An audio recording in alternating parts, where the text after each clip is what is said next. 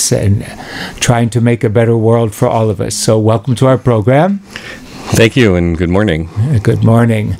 And I guess one way to start out would be, before we talk about the Human Rights Commission, give me a little bit of your background and how you got to that position and how you got to Petaluma and how that fits into your life. Sure, I'll try and make it the Reader's Digest version. First, let me start by saying congratulations on the program. Thank you. I've been always very impressed with the work that you do in the community, being a resident of Petaluma. Just the work that you do in building community, building dialogue, making it a better place. It's a privilege for me to be here. We keep trying. Great, yeah. Thank you for that.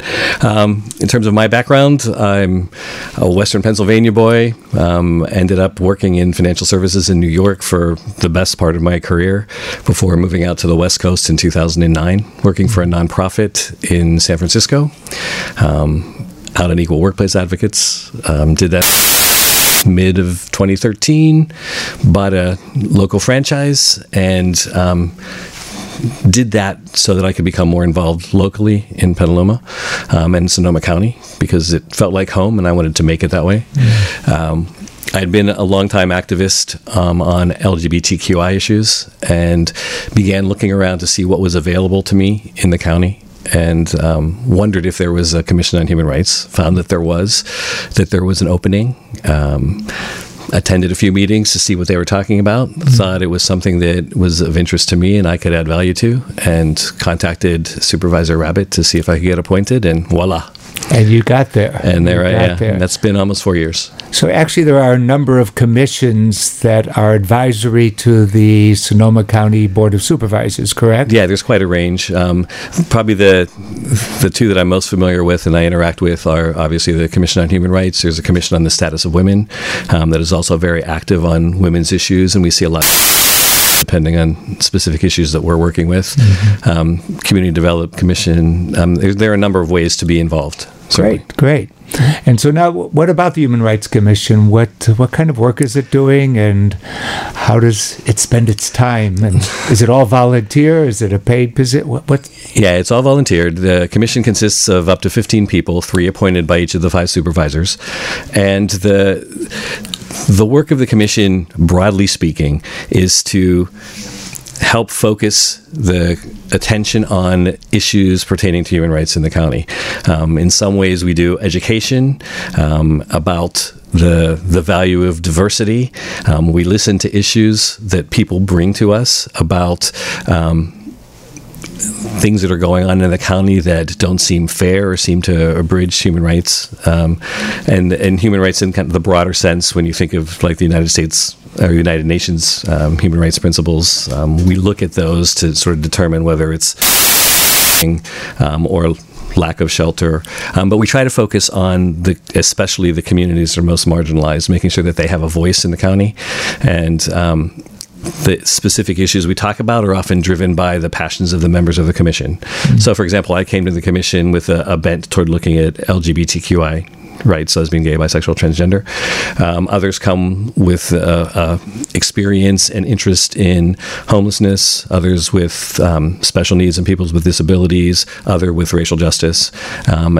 Immigrants' rights are all issues that we tackle and we've been very involved with, certainly in the last several years, as those have both been issues that have been raised to the commission by members of the community and the specific passions of the members who are appointed to the commission by the Board of Supervisors. How long has the Human Rights Commission been in existence? When was it set up? Ooh, that's a good question. Yeah. I think in its current iteration, it's been going for a little over 10 years, but it has existed in different forms prior to that. Because I know the Commission on the Status of Women was founded, I think, in 1976, which was an amazing revelation to me that it had been around that long in our county. Yeah, the Commission on Human Rights, I think the most recent ordinance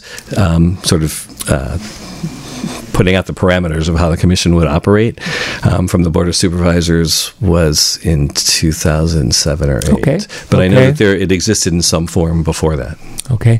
And when you find an issue or determine that the county needs some attention on something, how does that interface with the Board of Supervisors? Does it affect legislation at the Board of Supervisors, or merely resolutions that we should do better in this area? How does that? Yeah, it has the potential to be any of those things. We don't have under the ordinance that established the commission. We're different than from, say, the Commission of Human Rights in San Francisco in the authority to enforce violations. So what we do is essentially influence, and we do that by making recommendations. If it is in support of or for the creation of specific legislation, then we'll move that forward. And it could be with the Board of Supervisors, or we do that with anyone in the county, essentially. So when there was a resolution looking to declare a state of emergency for homelessness by the city of Santa Rosa, we went in and supported that and spoke to that. But typically we would work by making recommendations to the Board of Supervisors. We make recommendations to individual school districts, to the Sonoma County Office of Education, where we think that makes sense. We've been doing a lot of work on racial justice, and make recommendations around the complying with Title VI, which is a federal legislation which requires and provides through the Department of Education an avenue for redress if there are alleged violations of someone's rights based on racial discrimination. And so we've been working hard to try and educate around that. So it's the extent to which we can influence is the limit of our power. Okay. Any interface with the city governments, or is it usually limited to the? Or it's wherever we want to be within Sonoma County. Be in Sonoma County. I mean, we can make recommendations around actions at the state and federal level. It's certainly within our charter to do that, but our focus has been local. And if it's an issue that is specific to cities, then we'll send out recommendations to the various municipalities. If it's something that's a countywide question, then we'll take it to whoever has the authority to make a decision and ask them to take action where that's appropriate. Can you pick, without putting you too much on the spot, can you pick some particular has followed through in some policy change, or anything that comes to mind? I would say that probably the thing that's been most recent, two recent examples. One I just gave was around the issues of racial discrimination in the schools, where we put together a series of recommendations of how schools might think about being better in compliance, particularly around making sure that parents have access to what actions are available to them, or what recourse is available to them if they feel that there's been an issue. And that's been something where we've communicated to all the district superintendents. Another recent one was we did some visits to the homeless camp in Roseland, and made a series of recommendations to supervisors and to the county about what we were seeing there, what the concerns were about safety for the to put them in touch with resources who could help, who had experience in how best to deal with that situation. And, they're looking to dismantle the camp. They've delayed that for a little bit, but making sure that it's done in a way that is attentive to the needs of the people that are living there, and hopefully not recreating a situation that is going to be unsafe. And so we've, it's a policy, not necessarily, although as we raised that to the attention of the county, they made a decision to bring in a navigation center there for at least 30 days and some services to help with the relocation, and had some meetings with local law enforcement, sharing with them some information that we got in our conversations with residents about some of the concerns, the safety concerns, and making sure that the local law enforcement was aware that there were issues about gangs and that was going unaddressed because people didn't feel safe to report it directly. Wow. So in the aftermath of the fires, I know there's been a lot of press about people struggling, the financial struggles, the insurance struggles, and any issues have come before the commission, and perhaps not, but just thought I'd put that out there to see if there's anything current with that. Yeah, nothing recently. I mean, obviously there were concerns, with PCRC as well. I know of the price gouging, and were there things that were taking place that were against policy with respect to making discrimination in housing in favor of above market rates or those types of things that were just not fair to the people who were trying to get housing. So we had some people come in and talk to us about that. During the immediate time following the relief, which were just amazing, there was a general concern that there were people in the county who were suffering because their jobs went away, or because some of the services were being redirected to meet the need of the bigger need of the post-fire victims. That we wanted to make sure that there was a focus that the people who were marginalized prior to and had needs prior to the fire didn't start falling through the cracks, and that the Vice Chair Demetra Smith, for example, personally took responsibility working with people in the Springs area to, separate from all other efforts, bring in people she knew who could provide health services and food, specifically for the people in the Springs area who were concerned because there were concerns that they wouldn't be able to get services, or they would have to risk getting services as someone who was undocumented. Or that there were concerns about whether there was enough information that was Spanish language driven going out there. Life is complex, isn't it? There's so many issues and intricacies in this. I know that Commissioner Smith is also working with that Junior Human Rights Commission. Can you tell us a little bit about that? Yeah. That's just a fascinating program, and I think our community should know about it. Yeah, the Junior Commission on Human Rights, which Demetra leads as coordinator of the program, has been just a jewel of the commission over the last 4 or 5 years that it's been in operation. And it's basically a program where young people in high school apply from all over the county to be a part of a junior commission. And just like we do in the adult commission, they have, or the older adult commission, as opposed to the younger adult commission, they make choices around things that they're passionate about and figure out projects. And some of the things they've done have been just amazing. Interviews of people without shelter and sort of putting faces. They did a photograph exhibit of homeless people a couple years back. They've been for several years raising money for the food bank and looking at issues of food security. One young woman basically on her own, with her own resources, put together an incredible film on human trafficking and the reality of human trafficking in Sonoma County as a way to educate her peers about the fact that the issue existed. And of course, most recently, they organized the March for Life rally for against gun violence in the square in Santa Rosa on March 24th, which was just a tremendous showcase for sort of their passion. It was they've just been doing some really great work. It's a great work. And is it done a lot through the high schools, or how is that happening for them? Yeah, well, primarily the sort of we spread the word out through the high schools, and once they are accepted as a member of the commission, then they meet monthly in Santa Rosa with several members of the adult commission as mentors to help them, learn about sort of what the issues are, to choose a project to work on as a small ad hoc committee, or as in some cases as an individual, and then to help them, sort of realize their goals of that project.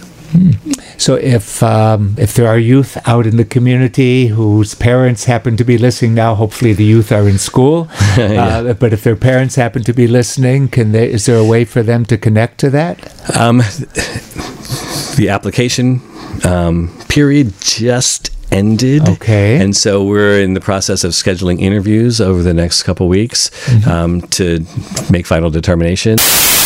It's nothing that the application process is too late for this coming school year. But if they have any questions, certainly any of us would be happy to talk to them. Okay, great. They can go to our Facebook page. And then next spring, the application period would be open again, I would assume. Early next March they should be looking, checking our Facebook page, and the Junior Commission has its own Facebook page, which I would highly recommend. One of their projects was Facebook's page called Humans of Sonoma County, which I also encourage people to take a look at, where it's profiling people from different backgrounds within Sonoma County, especially from some of the marginalized communities, and they've done some great work with that. I saw the video that the Human Rights Commission produced that highlights the diversity of our community, and I think it's wonderful. I think it's a great sign, and we should be proud in Sonoma County of our diversity. That doesn't mean that everything is always peaceful and wonderful, etc. We can't always know what's behind or under the surface in people's thinking about the other in the world. Right. But all we can do is work together to try to do our best to make it a good place to live for all of us. Yes. And I know, switching topics a little bit, I know that the LGBTQI community is of great importance to you and a great passion of yours, and wondered if you could talk a little bit about what that experience has been like in Sonoma County as part of this diversity, and what your take is on life for that community. Sure. Speaking kind of for myself, Yes. My own experience, I had been involved in workplace equality and workplace diversity, specifically around the LGBT community, professionally, before coming to Petaluma. And I was really excited to move here because I knew, at least statistically, the Sonoma point had the second highest density of same gender couples than any county in the country. And so my expectation was that it would be a very welcoming place and very advanced. The thing that surprised me when I first came here really was that it was everywhere, but kind of invisible, not really concentrated. There wasn't an LGBTQI center, for example, where people could gather. And for most people that I met who were, gay, lesbian, maybe to a lesser extent transgender, and bi, they felt fairly well integrated, socially connecting. But the concern was that there were people who were isolated, who may not have been comfortable being out for lots of reasons, based on the culture that they lived in and grew up in, that couldn't find a place to go. There were some programs that are doing some great work focused on youth, and more recently on some of the elders. A program like Fountain Grove Lodge happening in Sonoma County, which is a retirement facility focused on LGBT people, was a great program. But there still are needs out there, and people experiencing things that are less than welcoming. And as a result, so one of the things, the Community Foundation of Sonoma County started a giving circle that we now have over 100 members who pool their money on an annual basis to give grants to programs focused on LGBTQ youth, seniors, and community building, including community building within the trans community in Sonoma County, to help get rid of some of that isolation for seniors who don't have access or don't have a place to go. So it was kind of surprising that the services weren't as focused, or there weren't centers of activity, although there are certainly some social and some areas of expertise within the county, like Santa Rosa Community Health programs, but just a difficult place for it to go. When we were talking about our discussion for today, I had brought up that issue of that tension between wanting to normalize the diversity of our community, and everybody should just be in the same pool of activity, and etc. As well, and then the opposite side of wanting those special activities that where people who think in a particular way, or for whom certain parts of life are different or whatever, can gather together. And I think I mentioned I had gone to a training and they wanted us to put a sign up in our synagogue that said LGBTQ friendly, right, and everybody welcome. And some people said, well, we don't want a sign like that because that when we walk in the door, right, we just want to be part of the community. Sure. So what's your take on that? Yeah, and I appreciate that question, and it's a tricky balance because you don't want to sort of be, oh, that's the gay temple, because you don't want to be labeled that way as an organization or as a community, because you're so much more than that and welcome to everybody. On the other hand, at least in my experience, and I can talk from my experience with the LGBTQ community, but my sense is that any community that has been in a place of fear or oppression figures out ways to survive. And for us, especially where we have the ability to be out or not be out in many cases, you look for a sign of welcome. You look, and you can do that by seeing a rainbow flag flying, certainly, or you can do it just by the language you see when you go and look at a program's website, for example. And if the code's not there that says I'm safe here, mm-hmm, or I'm included, then I may be, but I may not respond thinking that I am, and just avoid it because I don't see those clues. And so I think it's important to be really intentional and visible in being an ally for anything, whether it's whether you're an ally based on race or on gender, on sexual orientation or gender identity, that you have to do it in a way that's visible. Otherwise, people won't get that you're an ally and they won't feel safe. Mm-hmm. And that's kind of the balance. Yeah, it's a difficult one at times, and so I mean, could you help with some of those code words?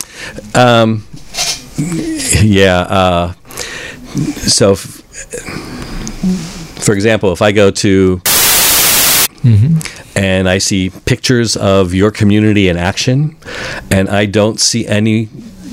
I see couples that look, different gender couples, straight couples. I don't see anyone. I don't see anything that says, "Oh, that." There's two guys working together, they could be a couple. Or if reference is only to husband and wife, mm-hmm, but not spouses or partners. Right. If I'm seeing everything that's very heteronormative, meaning there's a huge bias or assumption that everyone out there is straight, then I'm not seeing myself included. Okay. So yeah, it's the standing in a grocery line. Not that long ago, so I'm buying groceries, and I wear a wedding ring, and the woman in front of me says, "Oh, your wife is so lucky, because you do the shopping." It's like, okay, and I'm sure that if I said, actually, it's, and I sort of choose those kind of being out opportunities as it makes sense, and I have the energy for she probably would have been fine with that, but maybe not. So I don't have an assumption that she's going to be welcoming in that respect. And it's my expectation is I'm in other ways other than my sexual orientation, I walk around with a lot of privilege as a white male, but my guess is that there's other people who look for the same signs as am I being inclusive in my language? Am I being, specifically and intentional in including people who, maybe from other backgrounds? If not, then, I may be not doing anything consciously, but it's the code that says I'm good here isn't being transmitted. Yeah, it requires a lot of human to get people to think. I mean, it's the work of the Human Rights Commission to provide a framework for helping us learn to think differently about the world in which we live and some of these things that you're saying. I remember many years ago, I had a single member of my congregation who walked out, left the high holiday services, because when she walked in, the usher said to her, "Are you waiting for, we'll wait for your husband before we sit you down." Sure. And she was single. And the assumption that was being made, of course, and all these assumptions that we make based on our cultural experience and how we grew up and where we come from and how we think about the world. So we're looking for a shift that is open and compassionate and understanding that the world is broader than we are as individuals. And that's our job. Yeah. That's our job. Just to be able to recognize that it's out there, to be open to that there are other differences. And the other differences deserve respect and are okay. And any attempt to understand them, allows me to be better at what I do. And there's a lot I don't understand yet and a lot of work that I personally have to do. And I think most of us do. It's the willingness to say, okay, I get that, and, help me. Right. That is important. Well, I think we're drawing to a close of this segment of our program. I want to thank you so much for joining us today. My pleasure. We're going to be taking a little break. You're listening to KPCA LP, Petaluma, California, 103.3 FM, online at KPCA FM. We will return in a few moments.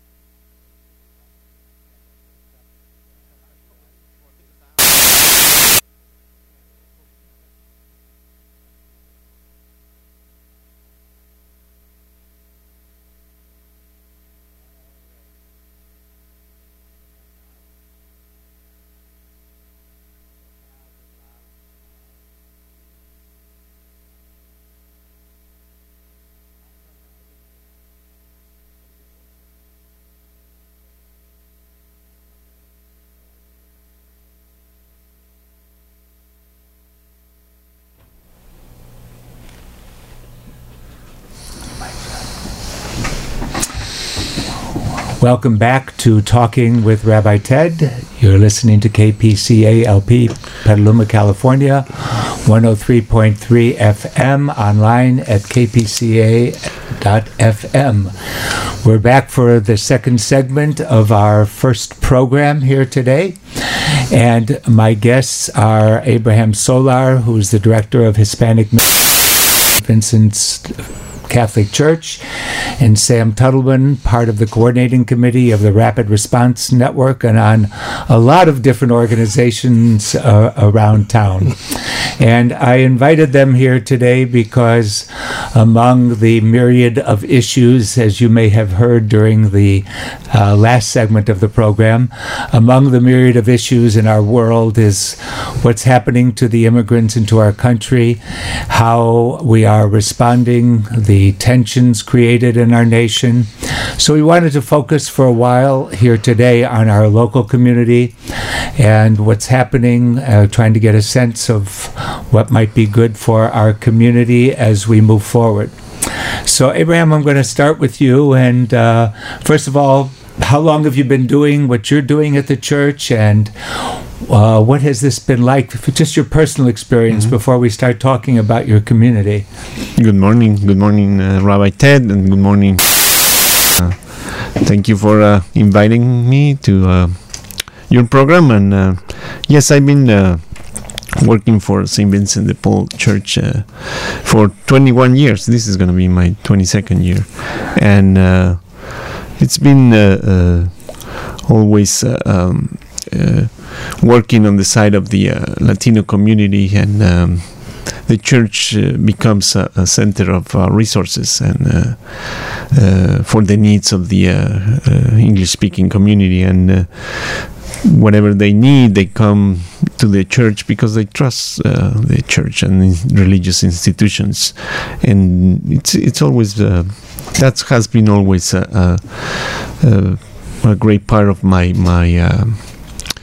job, to trying to find resources in the community to respond to the needs of the families in Petaluma. It has been great because Petaluma is very supportive of the immigrant community, and they welcome the families who will come here to work. So there have been sometimes difficult times, but we have always come ahead thanks to the support of the general beautiful community of Petaluma. Great. Well, let me get a little intro to Sam before we come back to that question. And Sam, how did you get into this social justice part of life for you? Why has that been an important thing for you? And how long have you been in Petaluma? Those kinds of questions. I've been in Petaluma. Good morning, Ted, by the way. Yeah. I've been in Petaluma since 1981, raised a child here, and both my wife and I are retired, and we continue to live here because it's a nice place to live. It is. I think, well, I've been an activist since I was 13 years old. Civil rights movement in Baltimore, Maryland, was very active in the anti-Vietnam War movement, been involved in the labor movement, and along the way I worked, and since I retired about 5.5 years ago, it seems like this has become my life, unfortunately in a way, because it's sort of sad to be fighting the same battles I was fighting when I was a teenager, but we need to do it. Yes, I think that all of us could say that. When you look back at history, then we have to ask ourselves the questions, well, why do we think life is going to be different just because X happened 20 years ago or 30 years ago? We're still dealing with human beings and the foibles of human beings and the tensions that are created in human life. So the battle is to keep doing it. That's the important part. So Abraham, your community, and we have to first of all, I think, recognize that even though you are working with the Hispanic that not all immigrants, etc., in our country and in our community are of origin from Spanish-speaking countries. Right. But your focus is that, and can you give us a little sense of what they're experiencing now and what their lives are like and concerns, etc.? Yes, it's the Latino community here in Petaluma. It's growing because of the families who have been here a long time. They already have kids, and those kids have grown and they go to school. But still, many adults who came here without the proper documentation, and they like it here, and they found work here, and they enjoying life here, but they, because of the law, they find themselves in difficult situations of getting the right, their civil rights of that people who were born here or came here with the proper documents.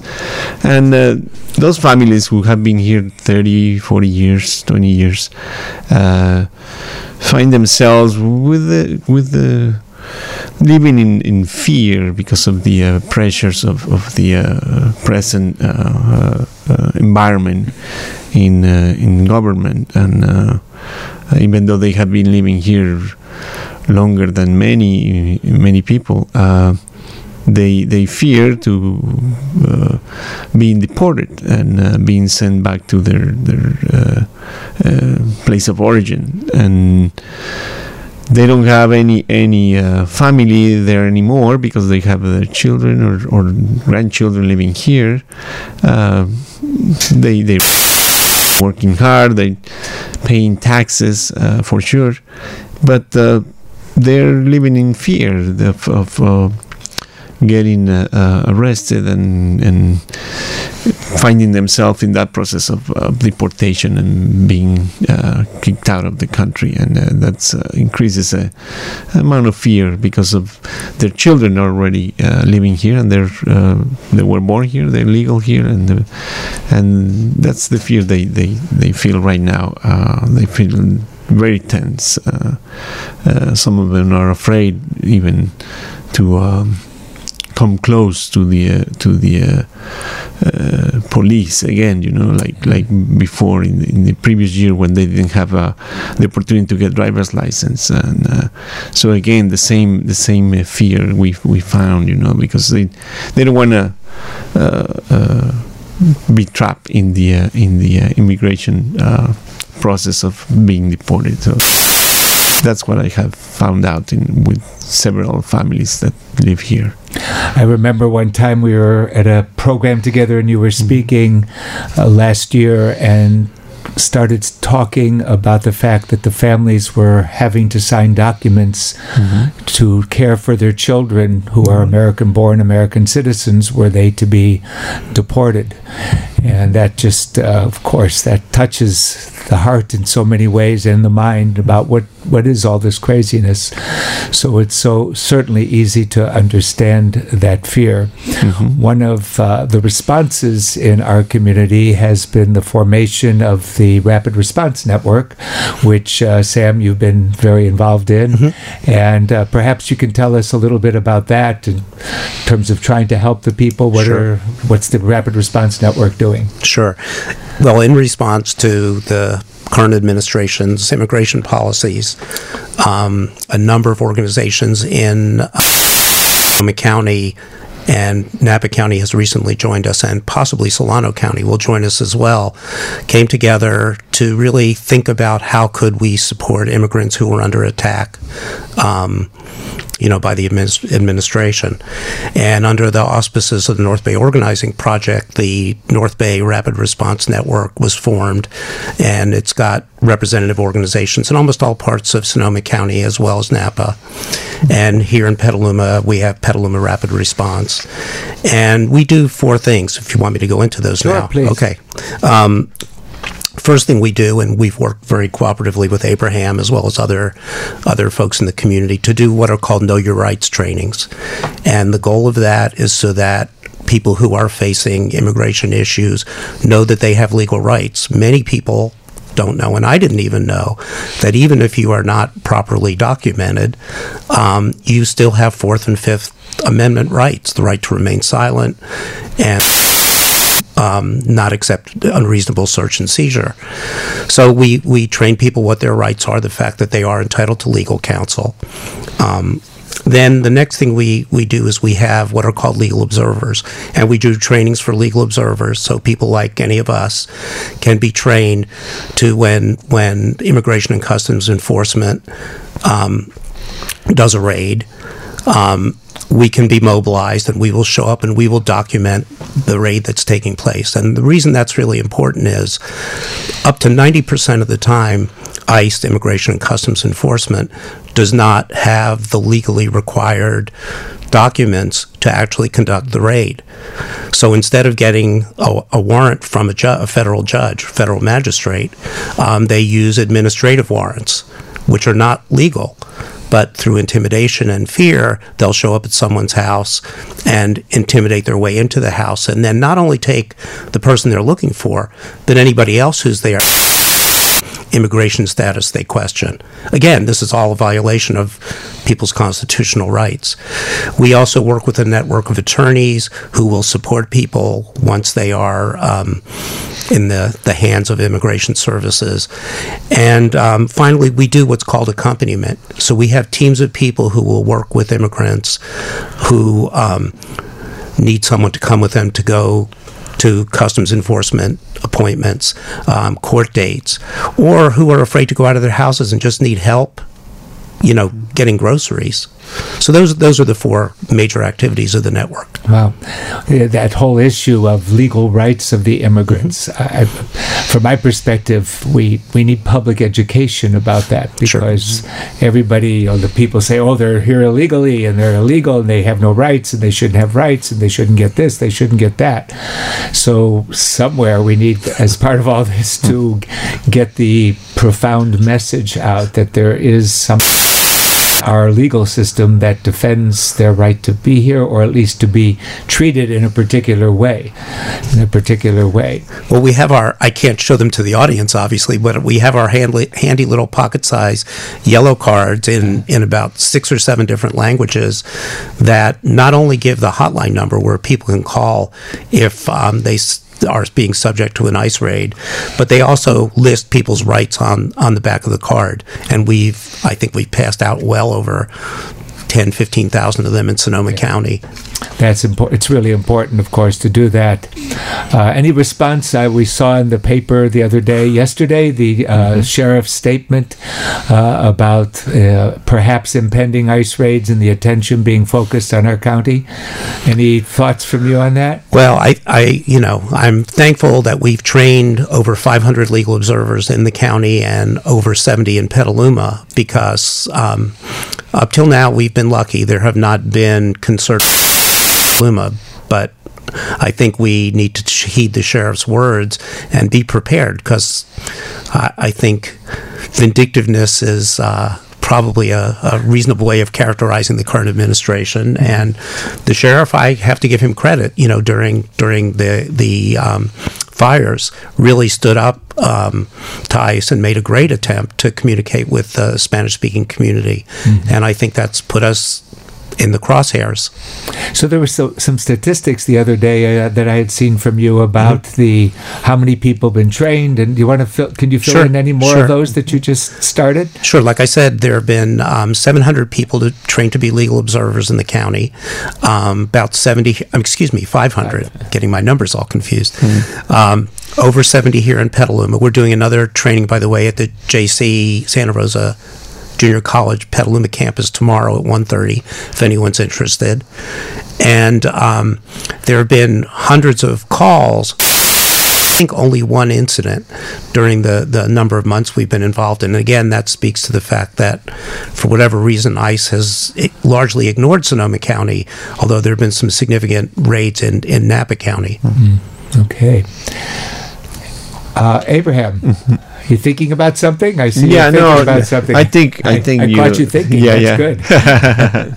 No, the support of the community has been great through the different organizations that have been created after the current administration started. The rapid response creates a safer environment for the families, and so that they don't become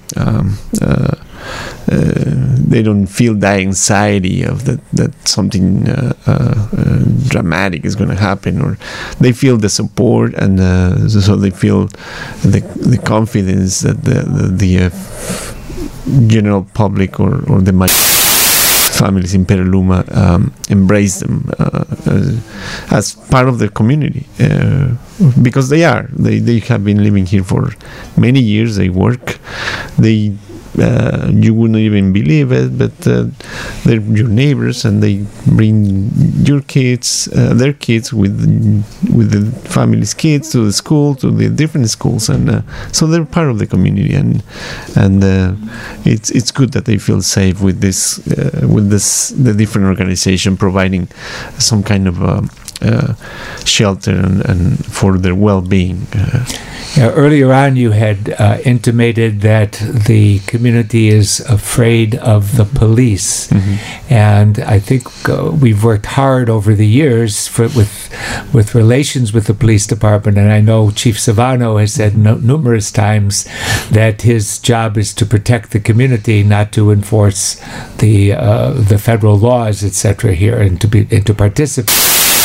Is there a gap that's been formed because of anything happening locally, or no? It's just because of the news, from the present administration, and right. We continuously provide that sense that the police works for the community, and they should feel protected by our Petaluma police, and that we have expressed many times to the different families that the chief is here to protect the community, no matter what culture, nationality, faith you belong to, but they're here to protect the community. So that also brings the sense of fear down. Yeah, well, I remember the event we had at St. Vincent's. 8 years. I lost track of years. When we had city council, the police department, the chief of police, the mayor, and a few hundred people from the Latino community come in and sat in little folk. And the police said they were there to listen to what it's like. And at that point, we were dealing with checkpoints. Remember that? Right. That whole thing with checkpoints. And it was just it was a beautiful scene, as far as I'm concerned, that the police were listening to what the people were feeling when they had opened their car window, and what it was like to be there. And I would hope that trust, and the fact that they came into the room that night was already a sign of a trust relationship. But things have changed so dramatically, not locally in terms of the attitude of our police department or our government, but from the national scene have changed so radically since the 2016 elections that I feel sad about that, because we had come so far in that trust level that was being developed with our government and with our police department and the Latino community. That is a tough one. Yes. Yeah. Is there something happening tonight? Is there a training?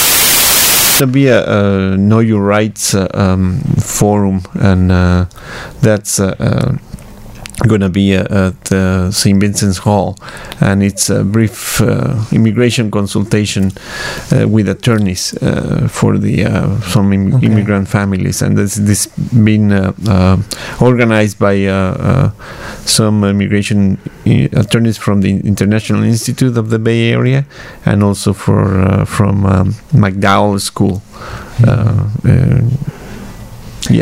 Petaluma Rapid Response, and VIDAS, an organization, Ready Bay Area, so different organizations have. What time is that? It's going to be tonight, Thursday, April 12th at 6 p.m. at St. Vincent's Hall. It's in the corner of Western Avenue and Howard Street. Okay, great. So people who are interested can be there. That's and great. Also to get informed of what really the law is about. So people with questions about can go and ask questions. So I'd like to spend a few minutes as we head toward the end of our program on the hard question I asked when we had our preliminary discussion. And it's the question of, we know that there's a segment of our population, probably even here in Sonoma County, who feel that those who have come here illegally have violated the law, and the implication of that is that there are consequences for violating the law, and they should go back. And so, how do we answer that? As I said to you then, I get all the compassion. I do. I fully do. How would you respond to that question? Can I put you on the... Sure. Sam, I'll put you on the spot first. Well, just, historically, we're a nation of immigrants. I mean, all you have to do is look at our history. All four of my grandparents came from Eastern Europe for exactly the same reasons that current day immigrants came here. They came here for a better life. When they lived in Eastern Europe, they were subjected to pogroms, attacks by villagers, couldn't get jobs. I mean, the whole litany of reasons why people come today. So that's the historical side of it. And historically, the anti-immigrant feeling in this country is nothing new. If you go back and read the newspapers from, the early, what century is it? 20th century now. You hear the exact same kind of language you hear today. I think the other side of it is, let's be real. Who is going to do the job? And I feel bad about saying this because I don't want to support the exploitation of people. But the reality is there are a whole raft of jobs that current U.S. citizens don't want to fill. So we actually need immigrants. The birth rate of this country is dropping. There is a labor shortage, and there has been. It was sort of glossed over. By the economic crash, but there is a labor shortage. I mean, who's going to build the houses that we need to recover from the fires? Just as one example, who works in our restaurants? Who provides a lot of the services that people use? Yeah, it's we've created in this country a certain. I'll use the word self-centeredness or selfishness about how we live our lives. I remember I was speaking when the Russian immigrants were coming, the Russian Jewish community was coming back in the 90s. I was speaking to a group trying to raise money to help the Russians as they were coming. And a woman afterwards came up to me and said to me the following: "We have too many immigrants in this country." And I've been telling that story for years because it's so unbelievable to me. Yeah. But that is our nation. It's a nation of immigrants. People get here. And then when we get here and we get comfortable, let's keep them away. And it doesn't work that way. Our life doesn't work that way. Right. Do you have any response to that question about the legality and illegality of being here and all of that? Well, there are many folks like the kids that came with their parents that are part of the DACA program. And, yes. Those kids, they have fully lived their lives here for all these many years. They're already professionals, and but they find themselves in the immigration process or the cracks of immigration administration, and they were not asked, but they pay their taxes, and that's one thing that is not fair, and sometimes is not well said in the media or in the news, and that they don't give rights to the immigrants, but they really ask them to pay their taxes. So they pay their taxes, and so for one things, they're welcome, but for the other things, we reject you. So that's unfair. That's part of a human being. Yeah. Well, there are some scholars of immigration who have implied that the laws as they stand were created by people who wanted illegal immigration and wanted the undocumented to come over because they would be paid lower wages. They would be able to fill the jobs that Sam has alluded to, and it would help enrich those who were in our society. And so it's not quite as simple as legal or illegal. Right. Number one, of course, human lives are involved, and children are involved, and families are involved. So that's the basic moral core and the integrity that we have. But it's also way beyond that in terms of complication about our society and the kind of setting we have created for people coming into our country. Right. And the immigration things are so complicated. Just legally getting people to come over and family reunification applications can take 15 years or more to process in the current system. That's not even dealing with the undocumented and all of that. So it is a very complex issue. So before we finish our discussion, are there any last comments that either of you might have about any of this? Well, the one other thing I would add to the conversation we've just been having is, if you look at the roots of why onto this country, a lot of it has to do with our interference in the elections and the governments of other countries. I mean, why are there refugees from Honduras here now, El Salvador, Guatemala? Why are we sending back Vietnamese folks who have been here for decades, who were displaced as a result of the war in Vietnam? So there's, a much bigger historical context to all of this. Yeah. Well, I want to thank both of you for joining with me today and at least opening a public discussion, hopefully, on some of these issues. We hope that there will be more coming up. Our next program will be on Thursday, April 26th, and my guest that day will be Father Michael Culligan from St. James Catholic Church, followed by Kenneth Kahn, who has written a history of the Jewish community of Petaluma, and we'll be doing an update on it. That's in our segment on April 26th. You're listening to Talking with Rabbi LP 103.3 FM. Thank you. Thank you.